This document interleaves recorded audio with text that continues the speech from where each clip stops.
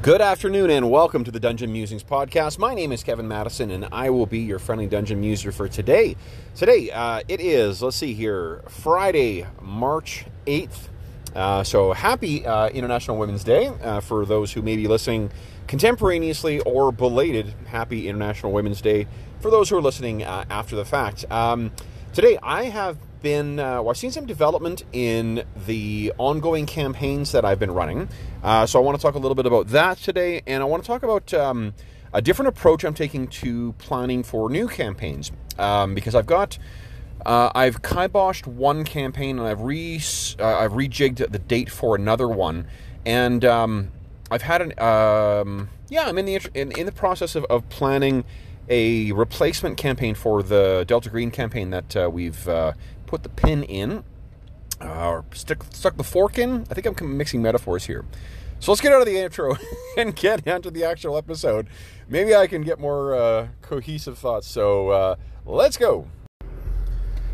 Okay, so last time I recorded, I talked about the status of the different games I was running in 2019. I talked a little bit about stress I was feeling in terms of how much or how many games I was running and how much work was involved, and the bit of not the lack of engagement, but the lack of engagement I was feeling with the Delta Green campaign, and to a degree with the Warhammer campaign. So since the Warhammer Fantasy Roleplay campaign 4th edition that I'm running, so since the last episode, what's happened is I have actually I've canceled or at least ended the Delta Green campaign. After a lot of reflection, I kind of realized, or recognized, I should say, that the game itself really just wasn't exciting me.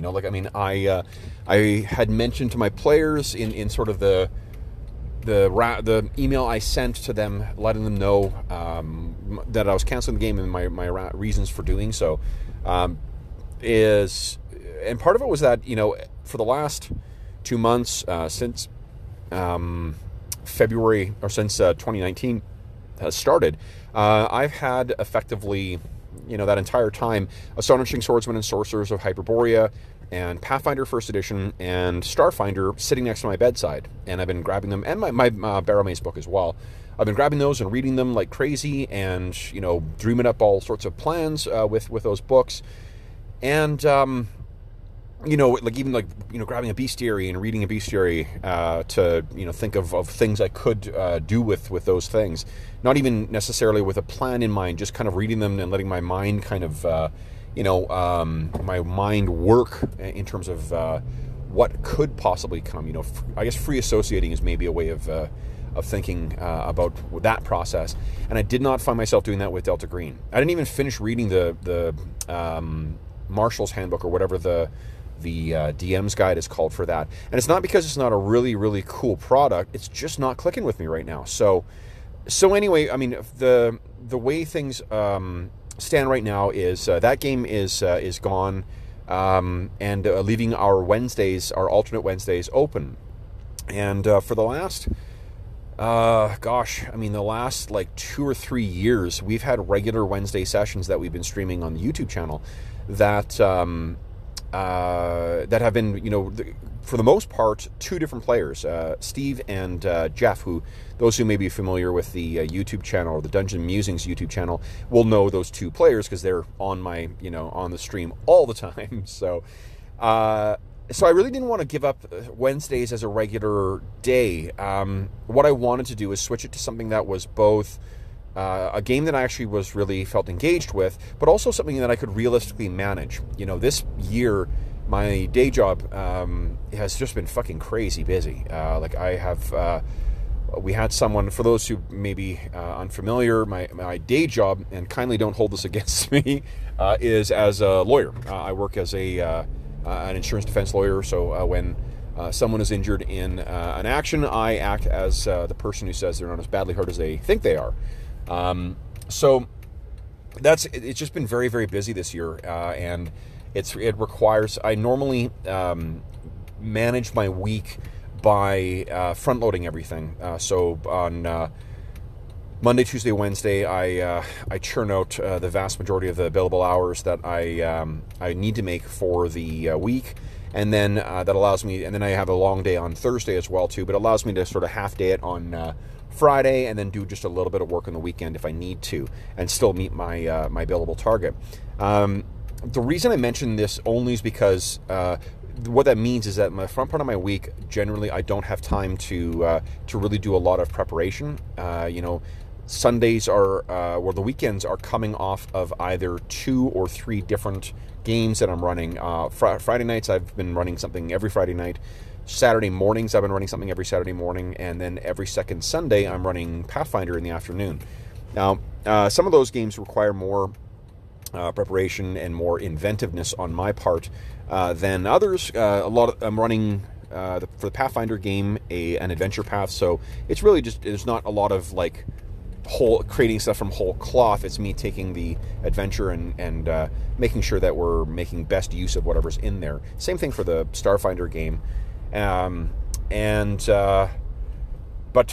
Anyways, so because of that, and because I need those early parts of the week to get those hours ahead, what I was finding was that by me playing in a 5th edition game on Monday nights, like alternate Monday nights, it was making me stressed out every second Monday, because I always had something that was cutting 2 hours. Well, to be honest, it was cutting 3 or 3.5 hours, because you got to prep beforehand, you chat beforehand and whatnot. So I was losing those as part of my billable hours, which then sort of pushed on to making for later days in the rest of the week, and that just it was inhibiting my ability, or affecting at least my ability, to enjoy playing. And I think that certainly had an impact on how I felt about that particular game, because I was always going into it with a source of stress. However, this week I let the guys know after this week's session that, look, I can't continue doing this. I need my Mondays to be able to do a solid 10-hour billing day on Monday, 10-hour billing day on Tuesday, 8 hours on Wednesday, and then I can just balance out the rest of the week with the other necessary hours. So that's been a big relief. I'm hoping, we're trying to find another date to work for or another day of the week to work for that Curse of Strahd game, the D&D 5th edition game I've been playing in, but it already feels like a load off not having to leave my Mondays open. It also means I've got a nice big cushion of about 4 days between gaming on at least one day of the week. And it's not that I don't love gaming, it's just that you do need some time to recharge the batteries, and you need time to prep and stuff like that, and also to free associate. I still have a handful of charity games that are coming in the coming months, and I like to allow lots of time to sort of let those develop in my head, so I've got at least I've got a clear outline as to what those sessions are going to be about before I sit down and start putting pen to paper to get the actual stats and the Roll20 game and whatever else ready for the session. So what that's meant is that 2 of the games that I've been playing or running in 2019 are either gone or experiencing some substantial changes. Because of that workflow as well too, it means that my Wednesdays nowadays need to be minimal prep for me to be able to enjoy them as much as possible. And yeah, so that's where we stand, at least in terms of the changes from my last sessions, since my last episode. Other things that have changed, actually nothing else has changed otherwise. I've still been thoroughly enjoying my all the different games I've been running. Barrow Maze continues to be a lot of fun. We had a great session last time. We haven't played Barrow Maze since the last episode, so because I had to cancel this past week as well because of work. But that campaign's going really well. We still got all the players have hit level 5 on that so far, so that's pretty exciting. That's a lot of progress for characters that are only about 6 months old. So that's pretty cool. Iron Gods is going really well. I'm really enjoying the group for that. I enjoy using Pathfinder for that. I love playing in Numeria, and I think by next session we may see some further development in that campaign, and we're going to see the actual adventure path storyline kicking off, so that I'm looking forward to that. Astonishing Swordsman and Sorcerers of Hyperborea remains the game that I laugh the most through. I just, man, what a, you know, I'm fortunate right now to have great groups of players for everything. And a lot of, in some of the cases as well too, it's great because I'm playing with people who there's no way I would have met these people in any other context, you know, either because of geographic regions or age differences or things like that. So that's been really pretty cool. But the Ash group is just, it reminds me so much of playing with old friends, you know, like we're all around the same age. We're all sort of the same level of experience with different games. So it's a hoot playing every time, you know, and we had a really exciting session last time as well too that was proved to be pretty challenging and replete with spiders and whatnot. So that game continues to be a real source of joy for me.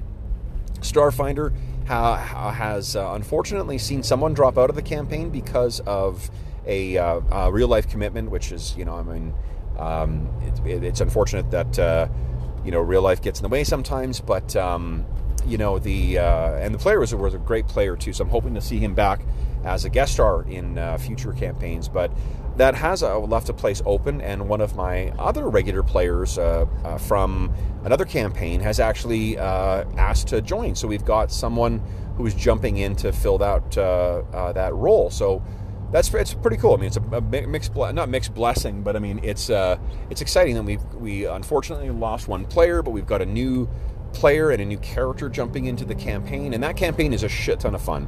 We had our first Starship combat encounter last time, and it's really crunchy, and it reminds me a lot of an old FASA game called Renegade Legion, in the sense that it's using hex grids. It's not quite as complicated as Renegade Legion was, but and it definitely has more role-playing opportunities in this, but it was a lot of fun. I'm looking forward to doing more space combat, but next session this week sees the characters landing on this planet and trying to figure out what the hell is going on. And I love that group. It's a really good group as well too. Great role playing. Yeah, so those are all going really well. And now I find myself planning for the next stage, and I think what I'll do is first talk about not the actual game. So maybe what I'm getting at, or what I want to talk about in the next segment here, is rewards in role-playing games and how to structure them, because I watched a really interesting so there's a YouTube channel called GDC, which is the Game Developers Conference, something that pertains to video games, but their YouTube channel has some really, really interesting talks on them, because I mean, most of the talks that are about like art or, you know, marketing side or things like that, that's not of particular interest to me.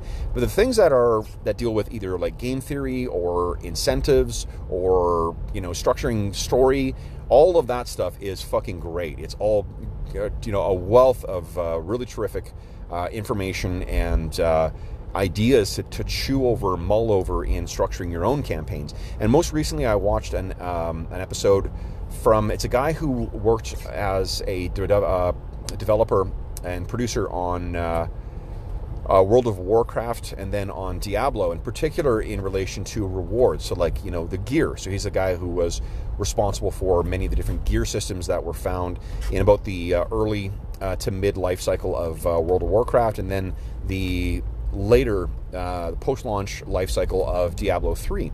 So he had some really interesting ideas about rewards, and it really got me thinking about not an issue, but an argument that I've kind of had in my head since I read this Twitter chain about using XP as an incentive. So that's maybe I'll talk about rewards next, and then I'll talk about the possible campaign replacements that I've got for the Wednesday night and the Friday night sessions. Okay, so the argument that I'm referenced in the last segment there, it's with respect to using XP as an incentive. And the original chain, or Twitter chain that sort of sparked this kind of internal debate in me, it was with respect to how old school games would use XP. You'd get XP for loot, so magic items and gear. You'd get loot or XP for that stuff in addition to killing monsters, and also that the majority of your XP actually comes from the loot. So it incentivizes loot more so than than just killing monsters. The rationale being that as soon as second edition came around and XP for loot became optional, and then with third edition and the games going forward that you didn't get XP for recovering gold or treasure, that it then changed the incentive to killing monsters as a way of optimizing your XP gain. And for a while, it's a persuasive way of thinking about it, and it has a degree of not intuitive, but I guess like an intuitive correlation. Like, yeah, that makes sense. Like, if you get more XP from the gear and whatnot, then that makes sense that they would chase after that. The thing I don't buy about that is that I don't know. I don't know players. I mean, players like getting XP, obviously, but I don't know players who tailor their actions in the in the game specifically to maximize their XP gain in the way that you would with like an MMO or something like a massive multiplayer online role-playing game. Like, you wouldn't be trying to grind trying to grind out a bunch of kills on boars or something like that, because they're you get more XP from killing in third edition. It just than you would in fantasy, in an older version of D&D. Instead, I think that all it does is it makes the rewards for recovering a stash of loot all the better, right? Like, when you complete an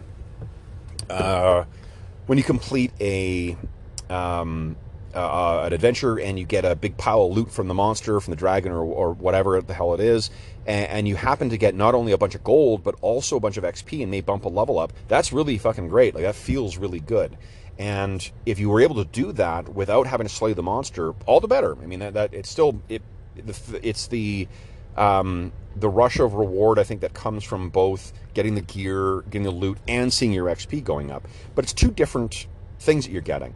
And I don't think I buy that players are necessarily, setting out to just always find opportunities to get more, to get loot without having to fight, right? Like, I like the idea that you get XP for defeating monsters, not necessarily killing them. And I mean, that's actually, I guess that's the other thing, is that I don't know the whole argument of, you incentivize loot, and that way you get XP from getting the loot as well as getting XP from defeating the monster, but it's way less for defeating the monster, or killing the monster. So therefore, if third edition post only gives you XP for killing monsters and it's over incentivizing killing, that argument, I think, is a straw man, because all of those editions, third going forward, they don't expressly require you to kill the monster. They require you to defeat the monster. So it's disingenuous to say that, you got to bloody, you got to murder every single thing you meet, because that's the only way you get XP. Like, that's just not how the game, I think, was ever intended to be played third going forward. However, I think it's right that it doesn't, because it links the reward, the XP rush, from defeating the monsters rather than from the stuff you recover. It makes for it doesn't give you that same rush you get from recovering that big hoard and also getting a shit ton of XP from it. So that's the argument I have been kind of having in my head, and then I watched this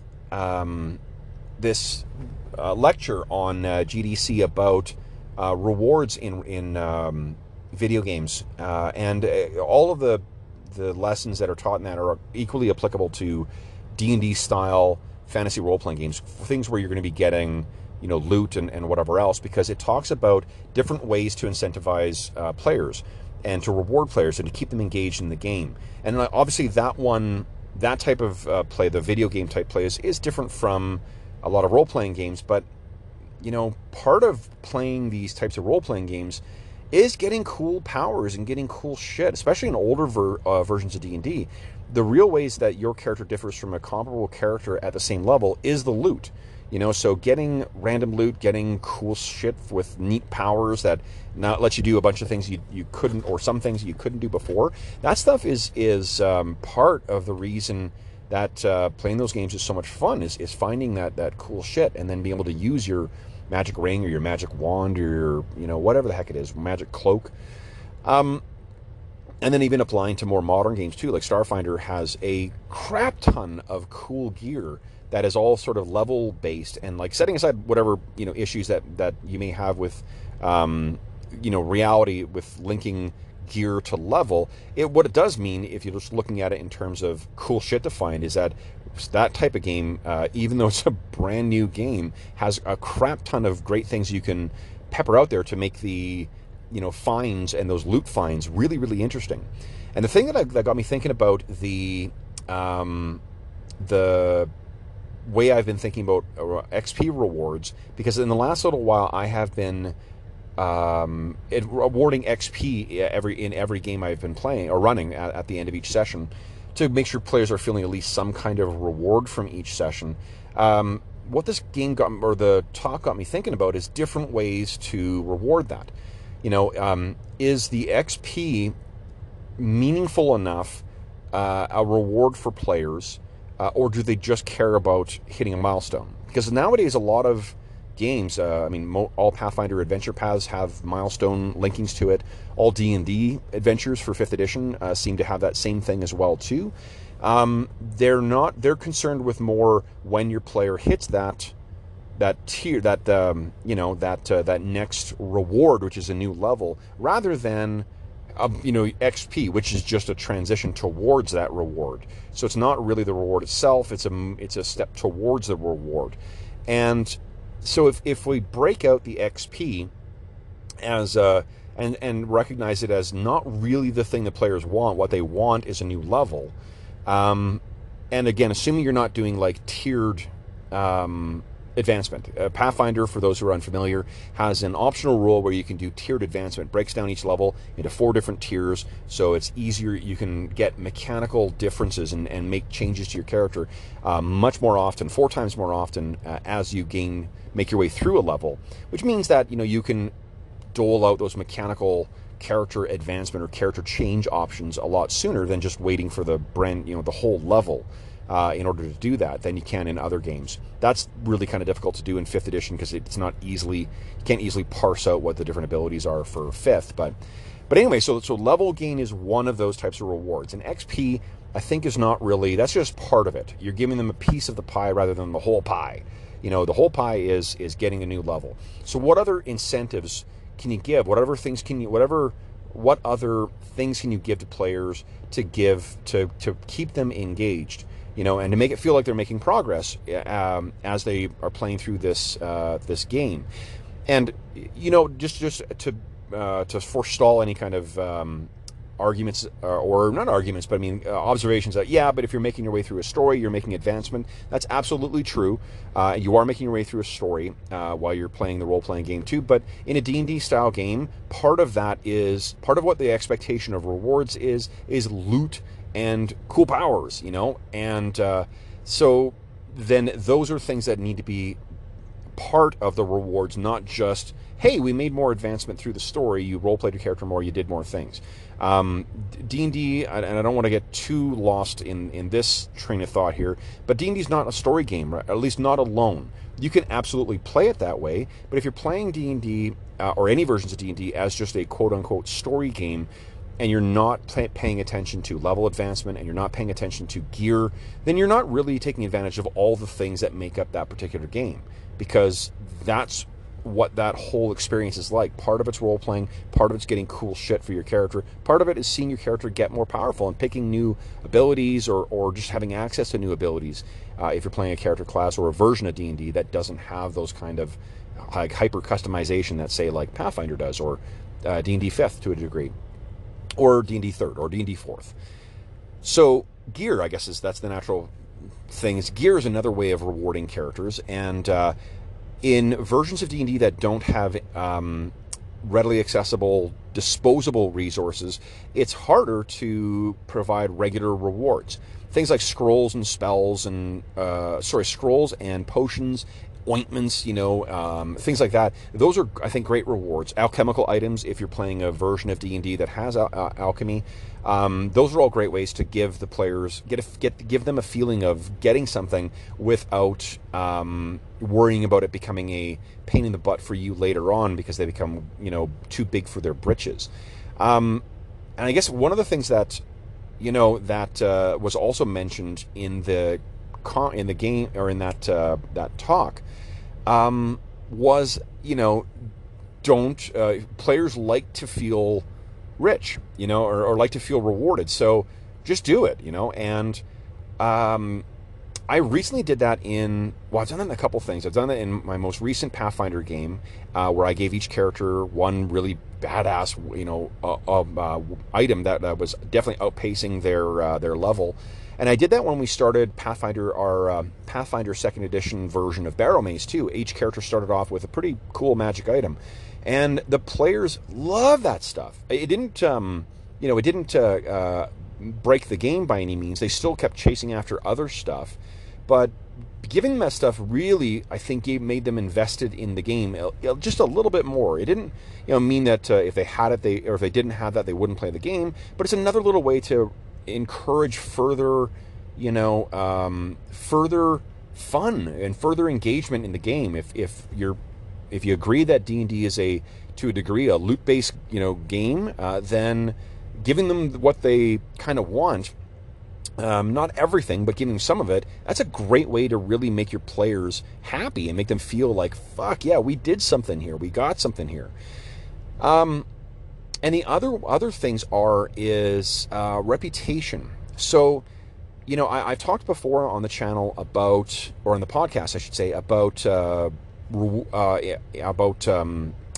reputation systems, and the one that I'm still that I use is still very much a work in progress. I keep changing things, but that is a big way, I think, to really provide the players with tangible benefits, to show them like, hey, here's a number that is bigger now than what it was before, and if they understand what happens when they hit certain tiers, that is definitely a sense of progression and accomplishment.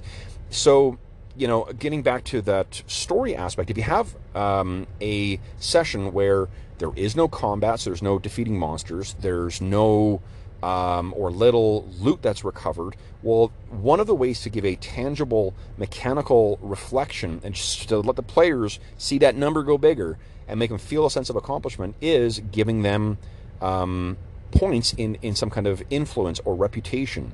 And that's a way of mechanically tracking the behavior of the characters in with the larger world in the fiction or in the story, the story that's happening around the table.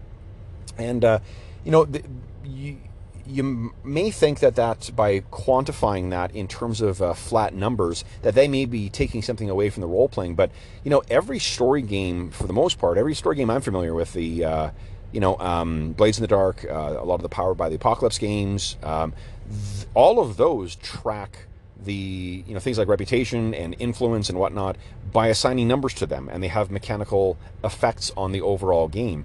So story games which fully embrace that aspect of the three tiers that make up role playing: combat, exploration, role playing, if they're all about that, even they recognize there needs to be a game component to that where players can see some actual progress beyond just like, hey, I played through a story.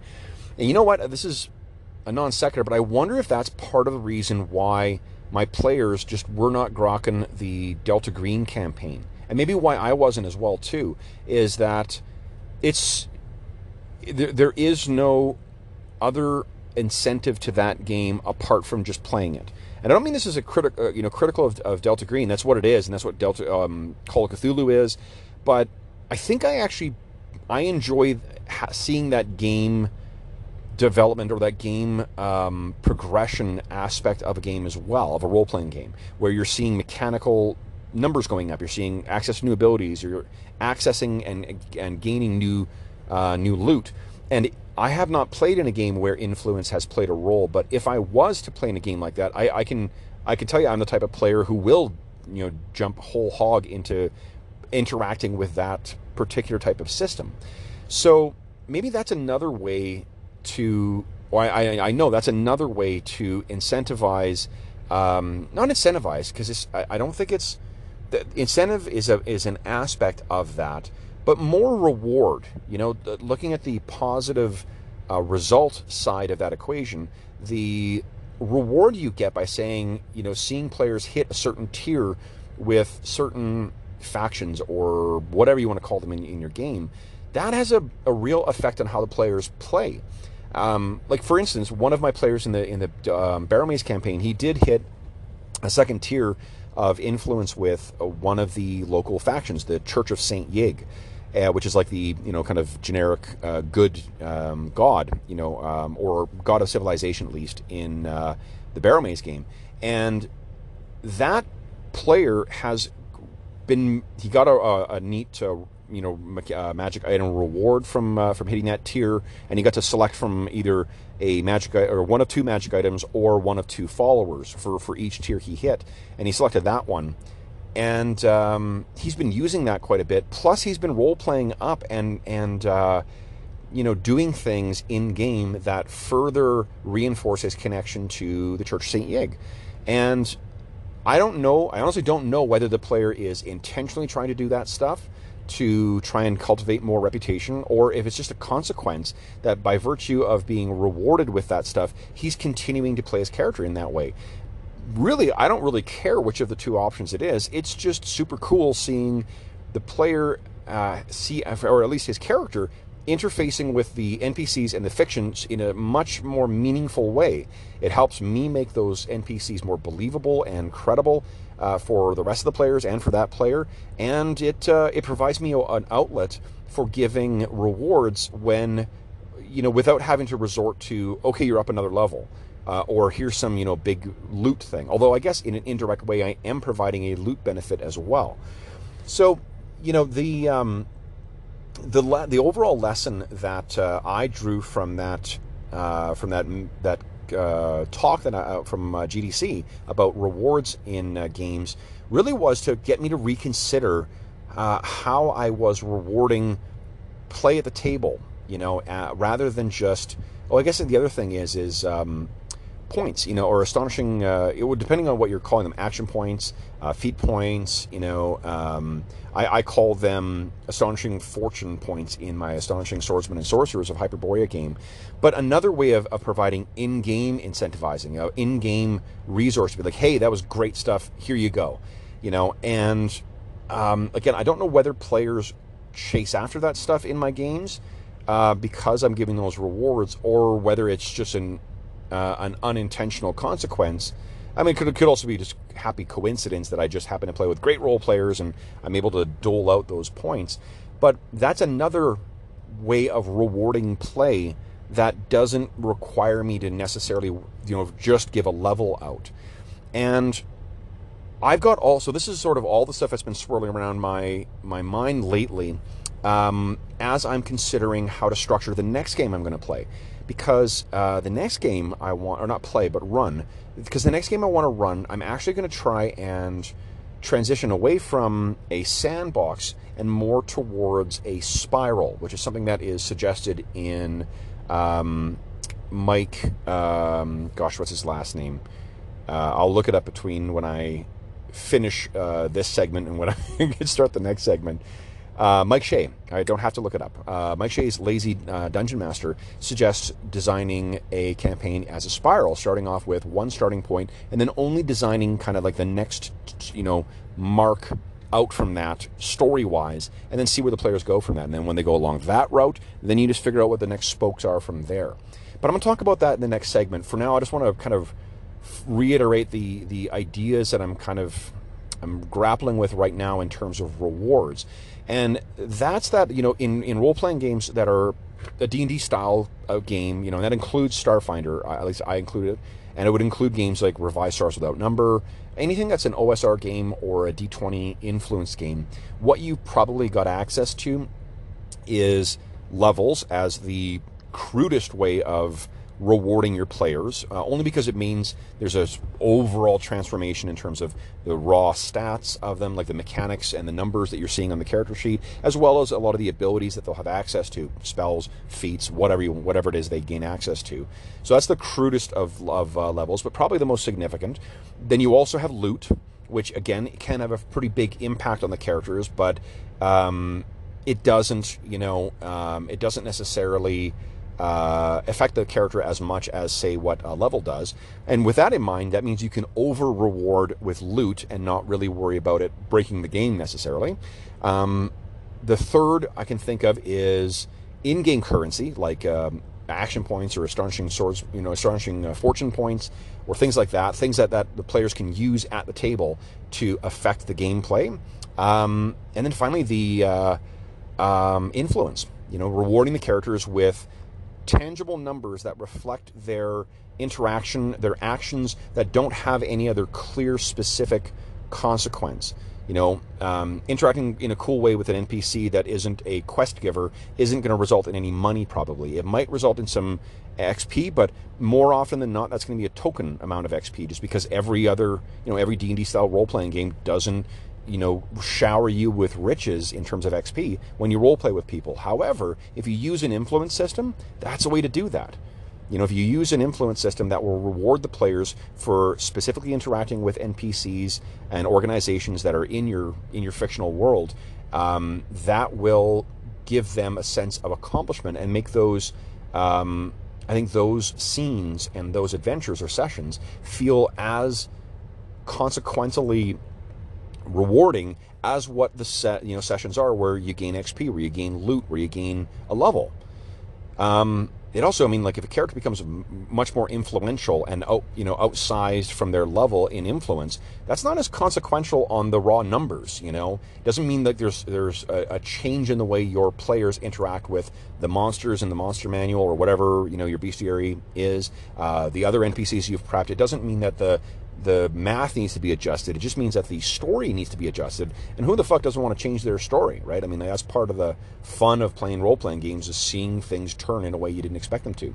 So with that in mind, I guess I'm beginning to appreciate the greater importance and the greater value of an influence system, of something that tangibly tracks how the players or the player characters are interacting with the NPCs and the power structures in that game. And that also can have a negative aspect to it as well. You can still reward like negative influence. So the players are like, oh man, we're really pissing off that Thieves Guild, or oh boy, we're really pissing off that one noble house.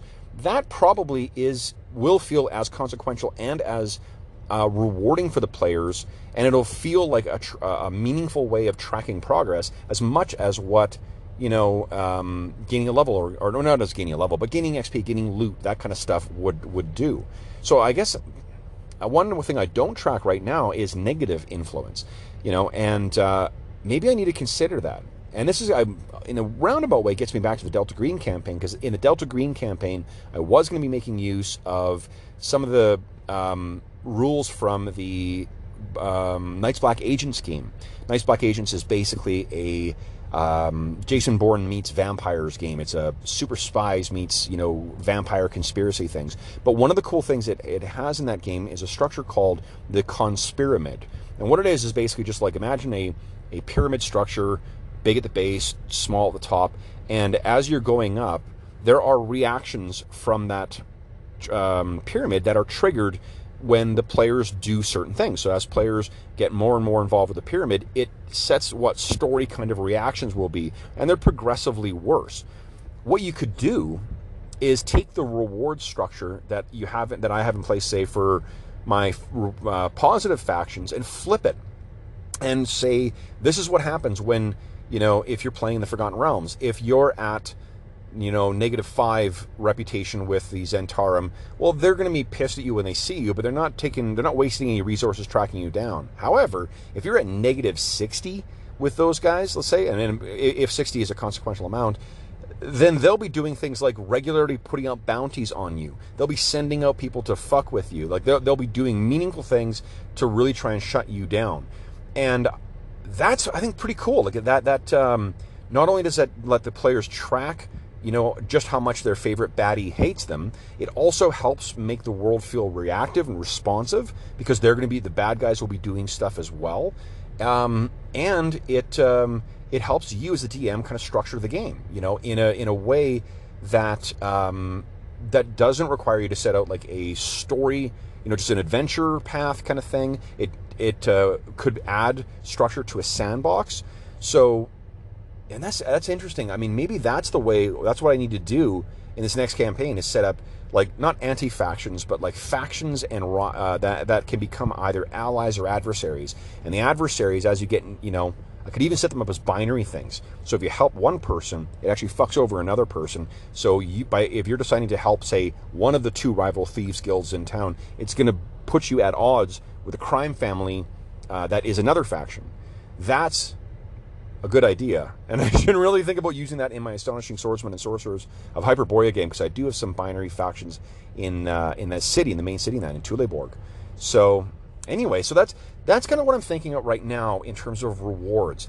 Now let's turn and talk about the campaigns that are on offer, the things that I'm thinking about potentially running as my replacement for Delta Green.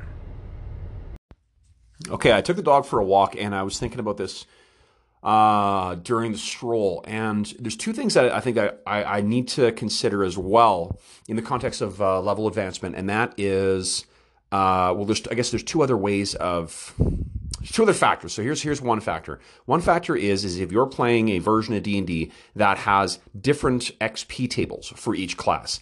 Everything up until 3rd edition, and many of the OSR games, if not all of them. No, it's many, not all of them. It's many of the OSR games. They have a separate XP table for every single class.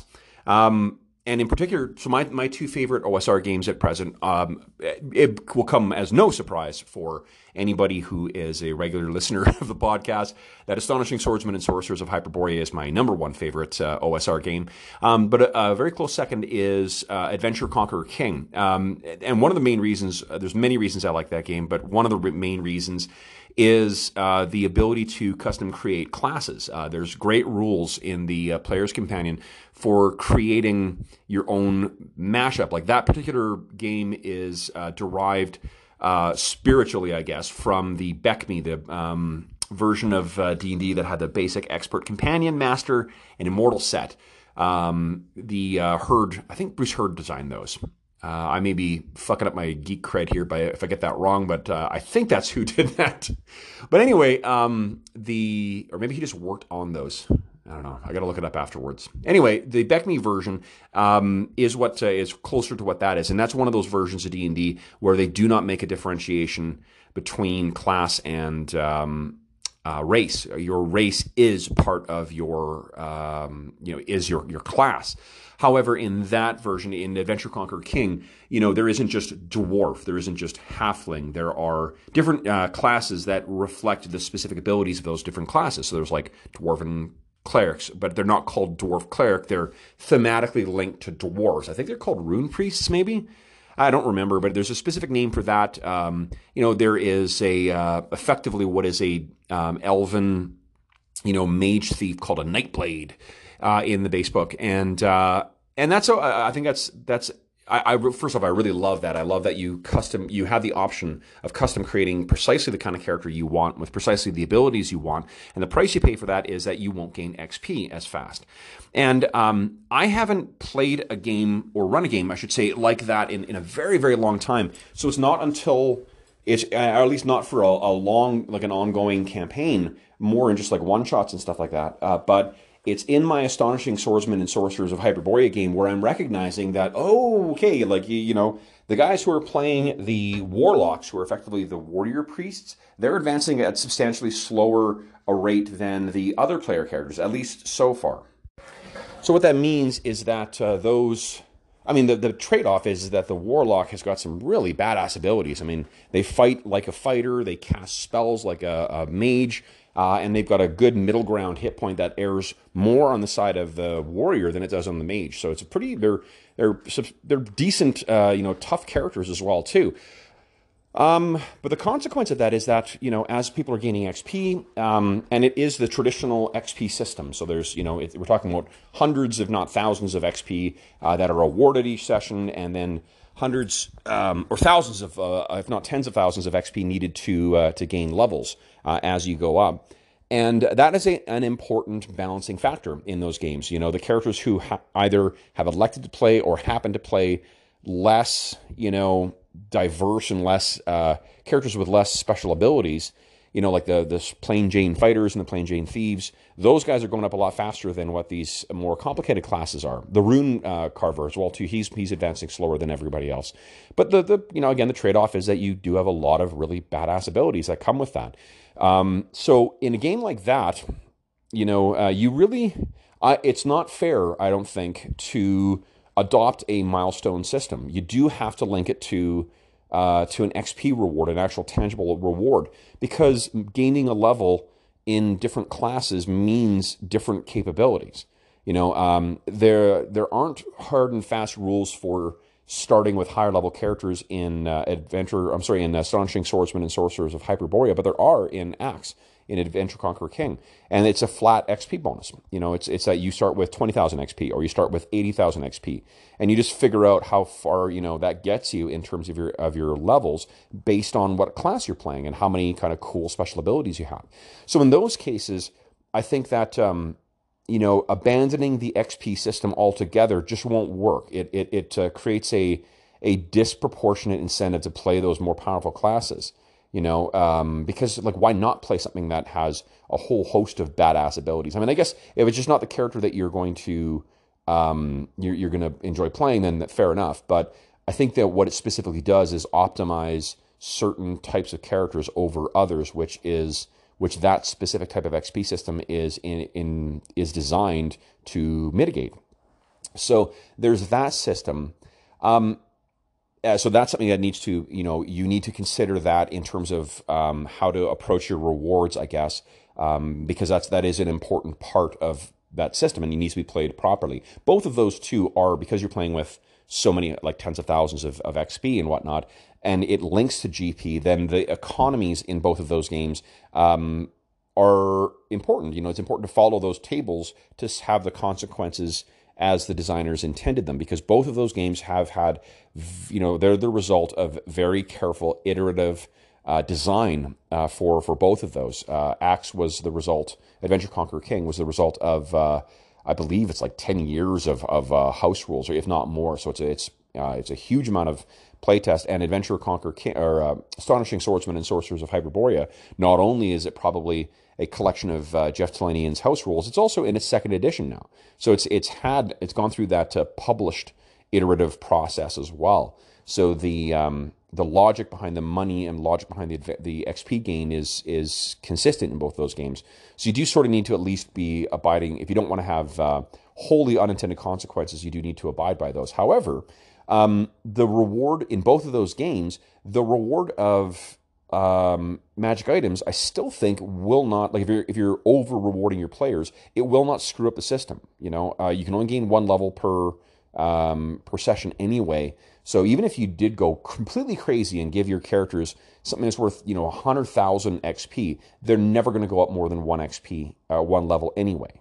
So if you give them some godlike artifact, just to see what happens, it's not going to break the game. It's not going to, because they can't gain more than one level per session anyway.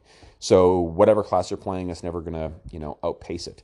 And even if you are a little overly generous, with your loot, there's worse things than having characters get a little bit more XP. It takes a while to go up if you play those games. So that's one thing. The other thing is, I think my dog's going to go crazy in a second here. The other thing to consider is using a different type of XP system.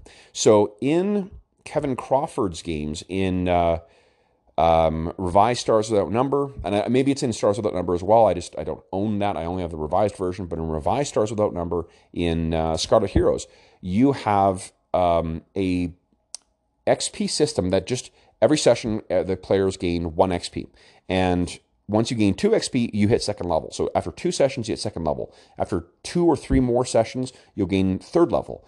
And then it slowly tapers off. You gain those first couple of levels fairly quickly, but then it tapers off. And I've been using that XP system in my Barrel Maze campaign since we switched over to the mashup of Revised Stars Without Number and Scarlet Heroes that I've been running for the last 6 months or so. And that system has worked really, really well.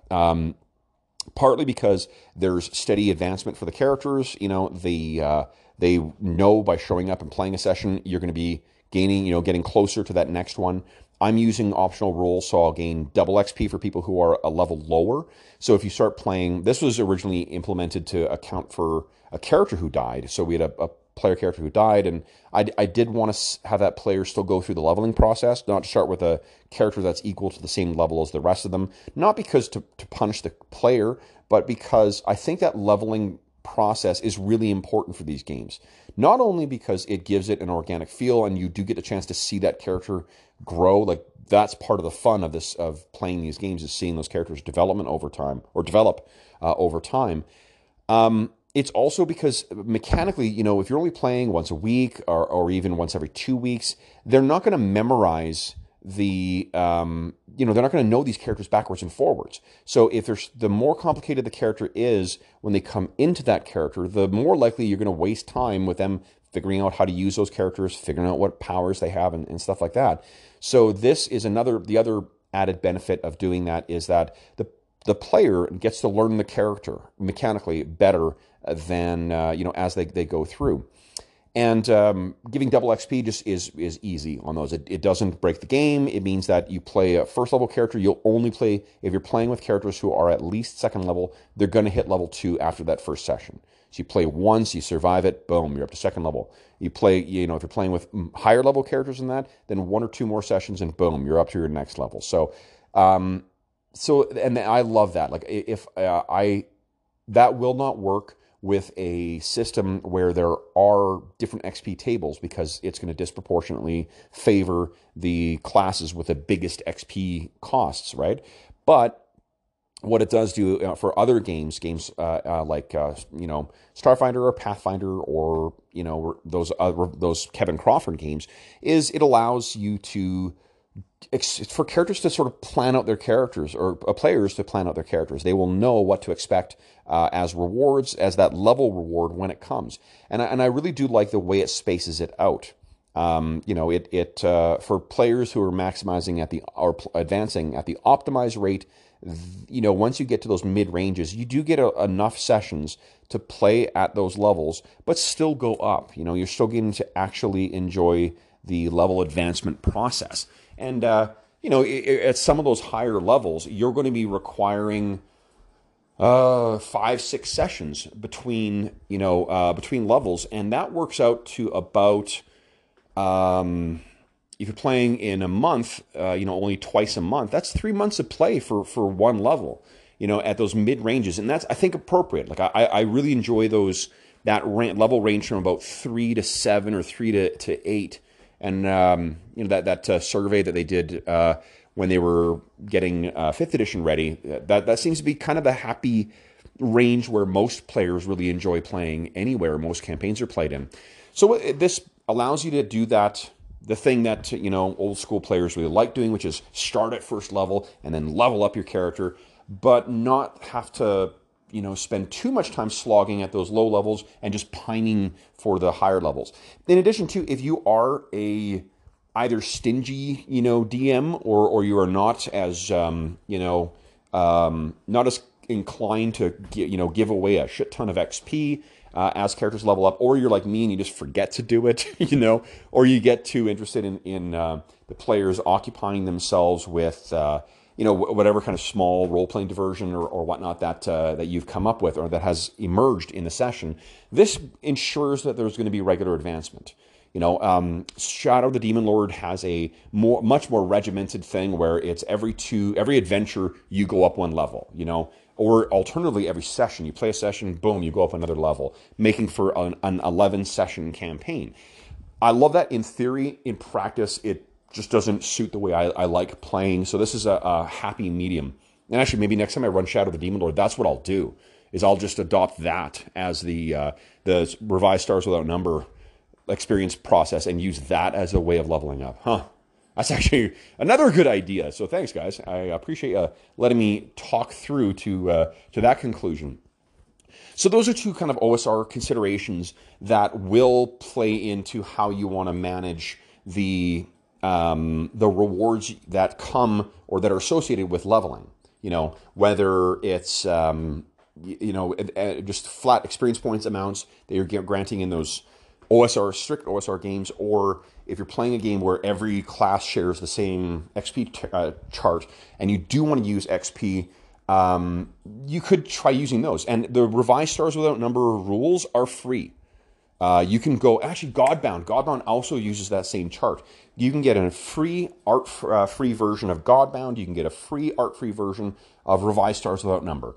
Both of those have those charts in them. And I mean, honestly, both of them are really fucking cool games anyway. So if you haven't checked those out, it's worth downloading those just to see what, what ideas are in those two games, because there's tons of awesome ideas in both of those games that you can pillage for whatever kind of campaign you want. And it just before I go on to the campaigns I've got in the hopper, because actually I'm going to talk about Revised Stars Without Number when I get to that. Revised Stars Without Number has one of my favorite NPC generation things. Kevin Crawford uses quite often this idea of like the one roll. So you pick up a dice of each kind that you would typically use in a D&D game: D4, D6, D8, D10, D12, D20. Pick them all up, drop all those dice, and then you use the results from that to determine something. A faction, an NPC, an adventurer, whatever.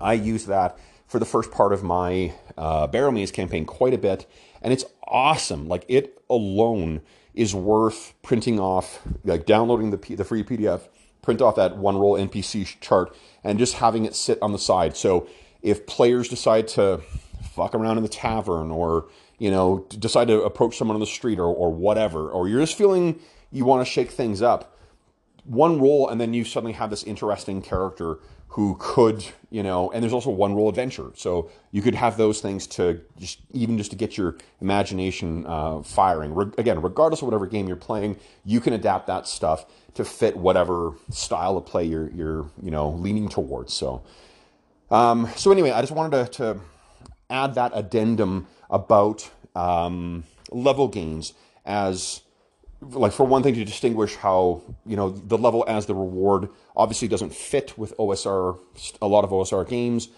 and to point you in the direction of that other option from Revised Stars Without Number that sees regular XP progress but doesn't break it down into however many thousand per kill or per whatever.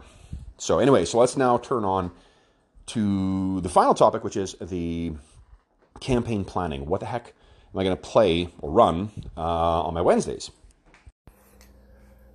Okay, so there was a number of different games that I had in mind that might be replacements for my Wednesday Delta Green game, and then also as something that might fill our Fridays. Like, we typically had been playing every Wednesday for 2 hours, and then we also had been playing something every second Friday for 4 hours. And I've subsequently changed up the schedule a little bit, but I like, to be honest, like, I'm a big loser, and I'm not going to be doing anything else on a Friday night. Like, at the end of the workday on Friday, the last thing I want to do is go out or whatever. So I like gaming on a Friday night anyway. And so what I sent around was a list. Here's the list I sent, just for the sake of framing this. So these were the options that I set as things I'm considering, and I gave the rationale for why I was considering them. First was Pathfinder First Edition, which I'd been having a ton of fun. Both in my Iron Gods game and in this Innistrad Gothic Horror one-shot. It's a one-shot I ran as it's actually going to be a two-shot because I'm running the second session tonight. But it was a game set. It's in the Gothic Horror setting for the Magic the Gathering setting of Innistrad. I have the art book for that, and I love it. And there was a supplement put out for it for use with 5th edition D&D, but I didn't really want to use 5th edition. I was really feeling Pathfinder at the time, 1st edition. So I put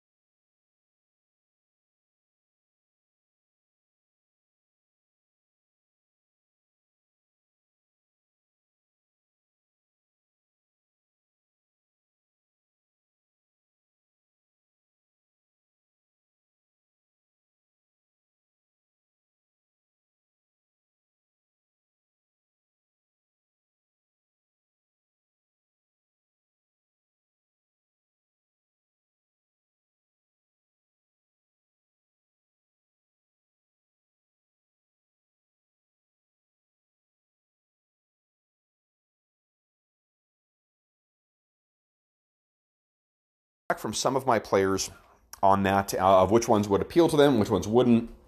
And it's sort of narrowed down now to really being either or one of Starfinder or Pathfinder First Edition or Adventure Conqueror King. Or possibly Astonishing Swordsmen and Sorcerers of Hyperborea, at least as far as the players were concerned. The reason 5th edition D&D didn't get picked is because they're playing it. A lot of my players are playing that and other stuff, and to be honest, I'm not really heartbroken that we're not going to be doing that, because, you know, I tend not to run 5th edition on the channel anyway, because it's, you know, there's everyone else is running that game, so why not run something different and highlight some smaller, you know, games or games that aren't getting as much attention. So of those 4, I had another idea of using the random sector generation for Revised Stars Without Number, and then just use that to run Starfinder, to set up kind of a sandbox for people to play in. And I did that earlier this week, and the sensibilities, I think, of Revised Stars Without Number are just so different from how I'm seeing Starfinder work that it didn't seem to work. Like, the ideas that I came up with, the sector I came up with was super fucking cool. Just trying to figure out how to present it in a way that is appropriate for Starfinder and still allowing me to play up the things that I think are cool about Starfinder is proving difficult. Like, I think I may end up contorting it beyond the point of recognition. So there's really no point in using that kind of random sector generation system anyway. And Revised Stars Without Number did get a couple votes as well, too, as being a potentially really cool thing. And it is a really awesome game. Like, I would run it using all the different, all the magic options and the psionic options and whatever. But, again, you know, the things that I'm really thinking of, the games that I'm really, really excited about, and thinking about the games where I can, you know, that I can reasonably run within the time that I have to prep for my Wednesday sessions, knowing that that's going to be primarily what we'll be using it for. Again, that idea for a whole sector and whatnot, that's not realistic. That's not something I can run. And I've also recently sent out an email to my players about our recent Innistrad one-shot, and I said to the guys, because I was rewatching the game to prep for tonight's session, and I said, guys, is it just me, or like, did this session really work? Like, did it really just was firing on all things? And if you agree with that, like, why do you think that is? What was it as a player, do you think, that really got you engaged? And I set out some of the ideas that I thought were my reasons for why it worked really well. One of them is because I prepared the shit out of that game. Like, I prepared maps and NPCs and all the PCs I had written. They're all pre-gen, so I had all the PCs together. I had character sheets for all of them. I had in my mind what they could and could not do, what they might do. I had combat maps for every, like, battle maps for every things, for every combat encounter in Roll20. I had made sure I learned the rules for all the different monsters that I was going to encounter, so I could really make sure that we could just keep things moving and play up the fun tactical depth of Pathfinder combat. It also, that particular session plays to what I think are both my interests and my strengths as a DM. You know, it was action, mystery, horror. And all of those things are things that I love. You know, I love running a mystery campaign. I love the players trying to figure stuff out. But, I mean, the action component, the cinematic quality to the type of game I run, I think is an important part of me enjoying the game, and also having a satisfactory game. If I'm not able to bring that that part of my DM's tool set to play, then I'm maybe not enjoying it quite as much. But anyway, those are the things I suggested, and the players responded that they agreed that it was different ways. And one of the ways that they recommended or suggested was the story base. Like, they said, like, you know, I enjoy the Barrel Maze game, and it's fun playing that, but having an actual story that's evolving, that's unfolding, you know, that is something they've really enjoyed. So the difficulty is how do you do that and make it a manageable thing? How do you make a manageable campaign with minimal prep but still doing story? Well, that's when you enter Mike Shea's Lazy Dungeon Master Guide, where it talks about the the spiral as a way of constructing your campaign. So what he says is, one way of designing the campaign is just, figure out where you're starting and then figure out the roads immediately out from there, metaphorically speaking, of where the story might go. Then let the players make the decisions. You've prepared what the next step is, and then once they're there, then you do the exact same thing. And you just keep building your campaign that way. You don't concern yourself with building the massive world and everything. You just start with one point, and then you build out from there. To be honest, that's how I'm kind of managing my Astonishing Swordsmen and Sorcerers of Hyperborea campaign on Sundays. My Reavers of Tula campaign is very much like that. I have rough ideas of what is out there and what the factions are and whatnot, and how I'm going to reward players and so forth with those factions. But it's not like I wrote a fucking source book for this stuff. I'm coming up with the rules as I need them. And that game is a total fucking joy to run. It is so easy to pick up. I can just have in my mind what I want to accomplish in that session, or what likely is to happen, and how I'm going to make that a satisfying, beginning, middle, end session. So maybe the spiral idea is the way to approach whatever it is I'm going to run. Now, in terms of what I'm going to run, I've cut Astonishing Swordsmen and Sorcerers of Hyperborea is out because I think the players right now are craving something. Especially if we're continuing on with our Scarlet Heroes version of Barrowmaze, they are kind of craving something that's got a little more mechanical crunch to it, and the players really have enjoyed playing Pathfinder with the mythic rules in it. I should say we've been playing with mythic rules, which means like the characters have a little more hit points. They've got ways to take extra actions. They've got a pool of resources that can, take extra actions that can boost their dice rolls. That can, trigger other special abilities that they get to pick as they gain more what are called mythic tiers, which are basically just like classes, but concurrent with your regular class. It sounds really complicated, but it really isn't. It's really just it's a formalized structure for using like action points or astonishing swordsman or astonishing fortune points in the other games. And I've got a online creator character creator for that, and monster creator and stuff in the form of Hero Lab.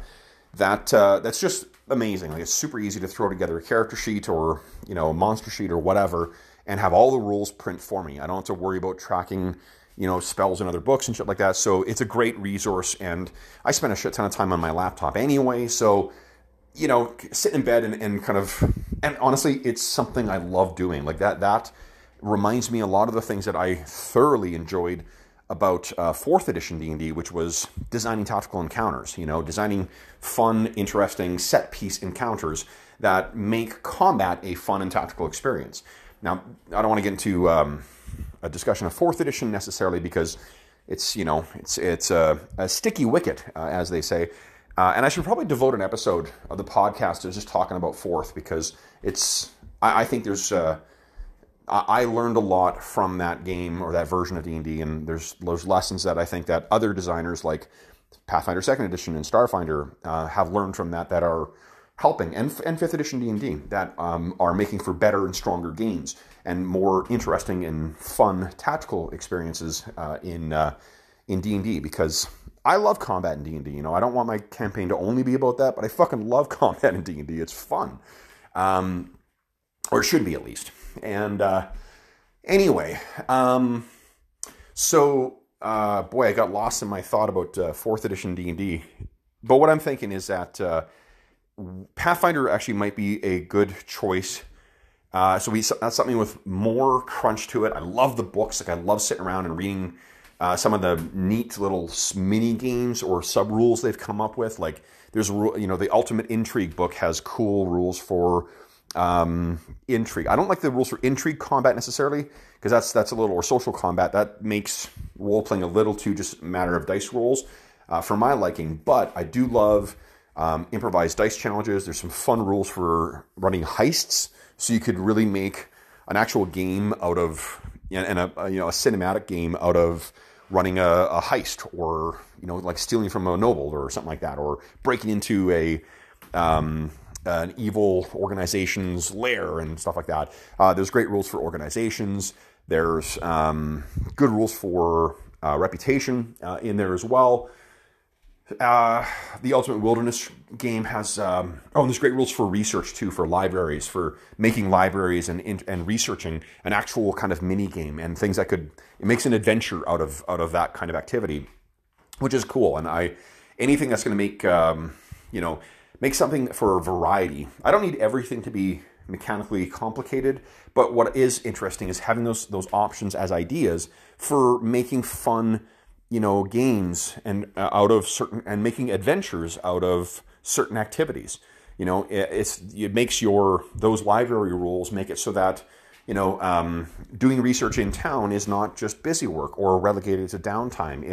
It can be a fun, interesting exercise itself, and those rules help you make that interesting. It's not necessary by any means, but it helps.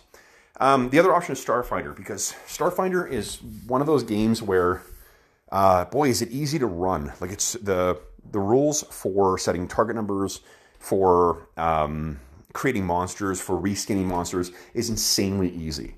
And there's so many ideas that you can incorporate in that. Like, it's just bonkers how many different ideas and concepts you can fit into those sensibilities. The difficulty I was having, though, is how to run that as a manageable week-by-week thing. One of the ways that has recently helped with that is that I signed up for the online or Hero Lab online service for Starfinder. So I can create characters super easily, create monsters super easily, or just like download monster stats super easily. So that's really easy. It makes prep really easy, and again, it reminds me of messing around with the old 4th edition D&D online tools. I love that stuff. And then the other option is, or the other reason, I guess, is that it gives some really. It's really easy for me to track character advancement. If I adopt the rules for or the XP progress chart for what the heck's it called, for Revised Stars Without Number, that will give me a way of seeing these characters advance in a regular, timely fashion without having to track the XP of monster kills or level achievements. It just the weird experience I've had so far with that is I had a really fun encounter in our first session first session of Starfinder, where the characters encounter some really powerful monsters, and the way I had structured it was that they were really unlikely to ever actually face these things. They were sort of peripheral to them. But if I awarded XP, they did defeat them. So if I did award XP as intended or as rules as written, it would have been way more XP than they should have, than what would reflect the actual challenge of the scenario. And then similarly, there's other times where, like, we spent the whole session last time in this really cool Starship Combat encounter, but they got relatively speaking, very little XP for it, because it was only really one combat encounter that lasted the entire session. So for that reason, I think maybe adopting the sort of flat 1 XP per level thing will just make it a better game. And then also, people who play more, they're going to see more benefit. They're going to see a reward that doesn't disproportionately favor them over other players, but puts them at, they get to enjoy the cool shit at higher levels faster than anyone else who plays. Upside to that too is there are online resources to access all the rules from Starfinder. Same thing with Pathfinder First Edition. Is you can access all of the Pathfinder rules online at a website, because both of them were released as OGL games. But the other two options that I thought of, the Revised Stars Without Number, or rather the Adventure Conquer King and Axe. Axe is just not going to work because my players want something that's got more customization for the characters, mechanically speaking. And we're already playing another OSR game in the mix. And I think Adventure Conquer King is... I don't know. I mean, I don't know if my players will be kosher with the slow advancement. I know my players want to play kind of heroes. And also, I mean, I'm running so many other fantasy games right now anyway, I guess. So maybe that's another strike against it. And the game that seems to be the strongest contender right now is Starfinder. It's been just trying to grapple with how the heck am I going to structure that campaign to make it a viable drop-in, drop-out game the same way that I did my Barrow Maze game. And I think that the way I'm going to do it, if I decide on Starfinder, is with the Spiral. I just need to figure out what my starting point is and where potentially it could go. And then I'm going to use as many of the sandbox rules as I can adapt from, not the sector generation, from, from Revised Stars Without Number. And I guess here's another reason why I kind of, after I created this, it is a really interesting sector. It's got some, those rules are very, very cool for Revised Stars Without Number, is that by favoring the sensibilities and the things from Revised Stars Without Number, I'm not incorporating a ton of the great stuff that's there and easily accessible for Starfinder. Every Starfinder adventure that comes out every month, and I'm signed up for the adventure subscription for it, every single one of them has at least one new planet and a handful of new monsters. And a lot of them are incredibly interesting and incredibly thematic, and it's shit that, like, wow, I really want to put this into my game. And one advantage that Starfinder has over, a fantasy game is that you can just hop in your starship and get there. The way that the rules are set up for Starfinder for travel is basically that things are either, it's like abstracted range in a lot of modern games, like Conan 2D20 and the Star Wars Fantasy Flight games. Close, short, medium, long. That's kind of what the ranges are. Is it in the same system? It's going to take you this long to travel. Is it a satellite of the orbit? Well, then it's going to take you this long. Is it a near space? Then it's going to take you this long. If it's in the vast, in like the really far away, it's going to take you this long to get there. So all you really need to know is that the place exists and how far away it is. And you can get to any of those. That allows you to constantly add this new content and not have to be like, well, we're going to uproot our campaign and travel, 3 months or whatever to get to this new city. You can just, boom, get it there and throw this stuff in. And for a space opera kind of science fantasy game like Starfinder, that's exactly what you want, is this crazy, world hopping thing where like one day they're on this planet that's a desert that has links to the Earth and fire elemental plane, and then the next one you want to be on some kind of robot utopia, and then the one after that you want to be delving into a gas mining operation that's deep inside a gas giant occupied by flying magic whales. It's just the idea of embracing the wildly varied and incredibly wide open setting that is the Starfinder game. That's something that I think I need to leave open and not just limit by having a specific sandbox. So where the heck do we start? I mean, I guess the easiest thing to do would just start it in Absalom Station, like the sort of central hub for everyone. And I guess, if I just want to make it easy, I make it part of the Starfinders. The Starfinder Society is an organization within the game that just lets them, encourages them to go out and explore the world. And they sponsor operations and expeditions that do that kind of stuff. So there's my organization that favors them. But to not force it on them, maybe what I do is I take the rules from Ultimate Intrigue that I like about factions and organizations and stuff like that, and tailor it or customize it to fit for Starfinder. So that way, and the other thing I guess I have to incorporate into Starfinder is an option for in-game currencies for things like Astonishing Fortune. I think in our last session, we just called them Nova Points. So, which you could use to re-roll or whatever. So that isn't a feature of Starfinder at present. They don't have an actual rule set for using like hero points or stuff. But that's what you could do, is have Nova Points be my in-game resource, so I can give those to players so they can re-roll or whatever. They can have some control over the variations of dice rolls. And it gives me a way of rewarding in-game play. I can use the Revised Stars Without Number XP system, so I don't have to worry about tracking like what they killed or whatever else. I just have to focus on making the game fun and letting the passage of time take care of the level advancement.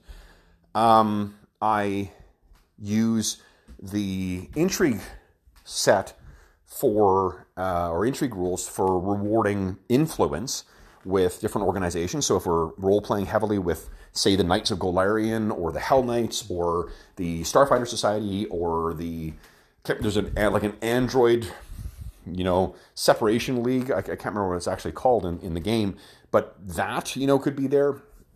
So there's another way of incentive or rewarding the players from playing is with increased influence with these different organizations. And finally, loot. Like, loot is just bonkers in Starfinder because you do have to accept that because loot and gear is based by level or geared to level. It's just gonna if you focus too closely on it, it's gonna take you out of the game. It's gonna break the immersion in the world.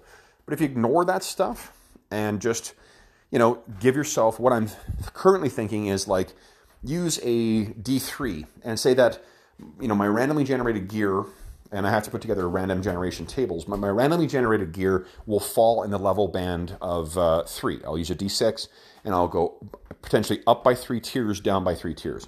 So if you're a level 5 character, you could find anything between 2nd and 8th level as as your stuff.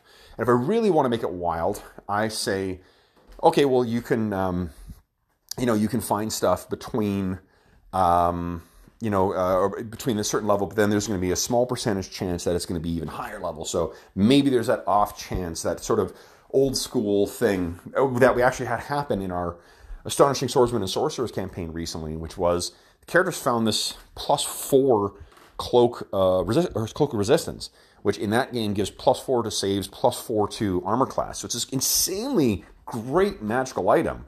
And it was just a random, encounter. They found it in a cave, a random treasure, and that's part of the fun of that.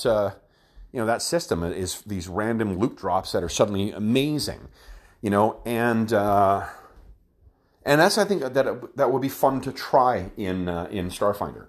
The things that are more powerful, they use up more resources and are more expensive to maintain. So it's not like it's going to forever break the game, but if a player is cruising around at level 5 and he happens to find, a level 10 blaster that's got some shots in it still, oh boy, that character is going to love that thing and will probably be very judicious in the use of it because it's going to be expensive to replace the resources in that, or replace the uses of that thing.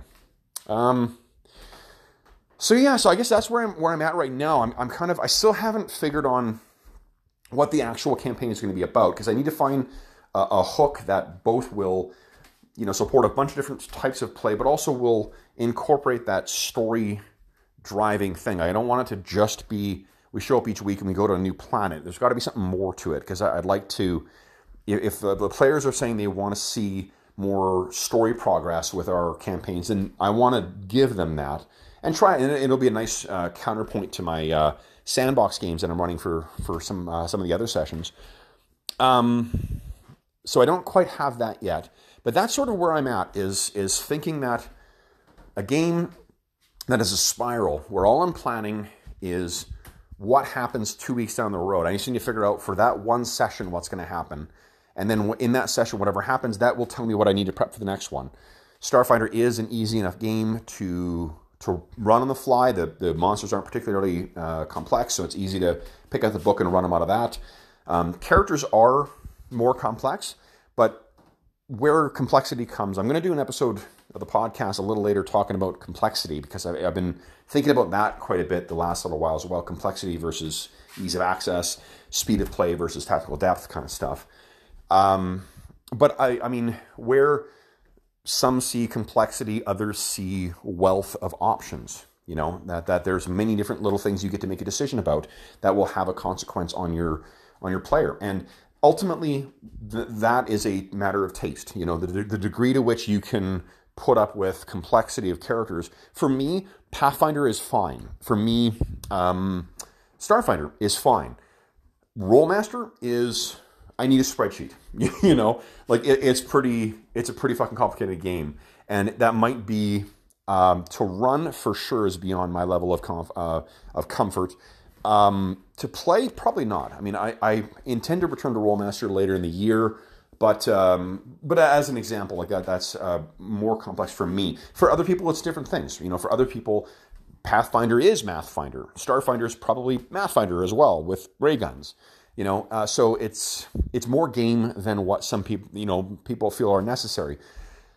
But you know, for me, I like something with a little more meat on its bones, you know, something with a little more structure, which is, to be honest, one of the reasons why I like Astonishing Swordsmen and Sorcerers of Hyperborea and Axe as my preferred OSR games, because both of those have fairly crunchy combat systems and pretty crunchy character creation systems as well, too. Ash is more, Astonishing Swordsmen and Sorcerers of Hyperborea is more on the variety of choice end, because there's just so many different classes to choose from. And Axe is, Adventure Conquer King, is more on the complexity of character generation, like if you're deciding to create your own class, and then also the advancement of your character and your gaining of like non-adventuring resources, you know, developing your kingdom or what have you as you adventure. So, but that stuff I love. Like, I know those are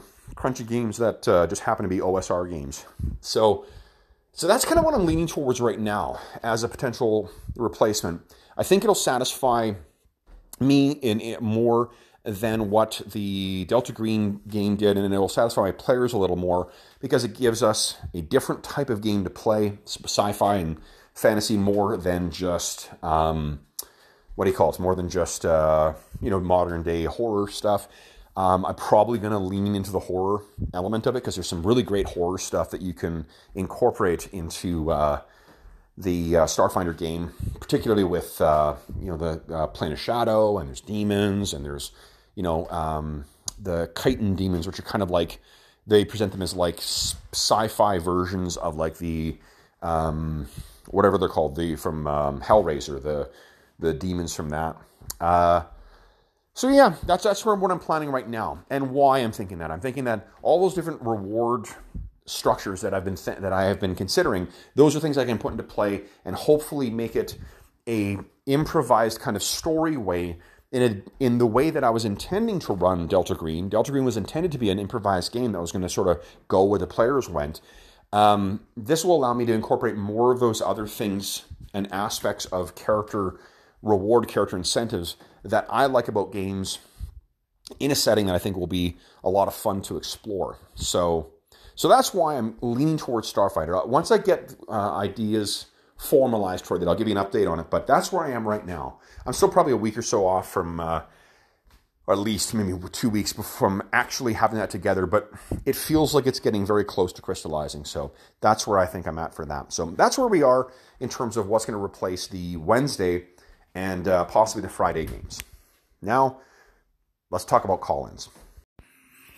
Okay, so that was a pretty full episode. So maybe what I'll end on is with the call-in, from the call-in. And before I do so, I will, I'll just say that, as always, if you have any comments, questions, or concerns regarding this, please don't hesitate to shoot me a message on Anchor, to shoot me a tweet on Twitter. I am there at Dungeon Musings. You can find me on the YouTube channel as well, the Dungeon Musings YouTube. Dungeon Musings YouTube channel. I don't know why I said YouTube as if it's a thing. So I'm apparently channeling an 80-year-old man right now. You can also reach me by email, and my email address is dungeonmusings@gmail.com. Last thing I'll say is I'll leave us on this call-in from Colin. I have received quite a few other call-ins, and I do need to do an actual call-in show and respond to everyone individually, so I plan to do that in future. My apologies for this. It's just Colin is one of my players in my Astonishing Swordsmen and Sorcerers of Hyperborea campaign, and I was teasing him that I appreciated his call-in, but posting, or rather sharing, your own, just favorable call-in messages. It always seemed a little self-serving, but he said he would do it anyway. So I'm making like Spike Pit, and I am sharing my own self-promotion. So Colin, thank you so much for the kind words. I'm having a ton of fun with you as a player in our Astonishing Swordsmen and Sorcerers of Hyperborea campaign. And if you may check the most recent episode of the YouTube campaign, at least at the time of recording, you have been specifically called out as a particularly awesome player. So congrats on that. Otherwise, thanks so much for listening, folks, and happy gaming. Hi Kevin, Colin, Spike Pit here. Just calling in to say, really enjoying what you're doing, man. Your energy, your enthusiasm, it's a great example of what the hobby should be, man. Enthusiasm, like minds, people being tolerant of different opinions. And I really enjoyed your last musings. I don't think we probably see eye to eye, but that is not an issue. But I tell you what, that Ash game, I reckon we see eye to eye there. I'm having so much fun. It's a great group of players. I think you're running a blinding session, and I thank you for all your efforts. Take care, bro.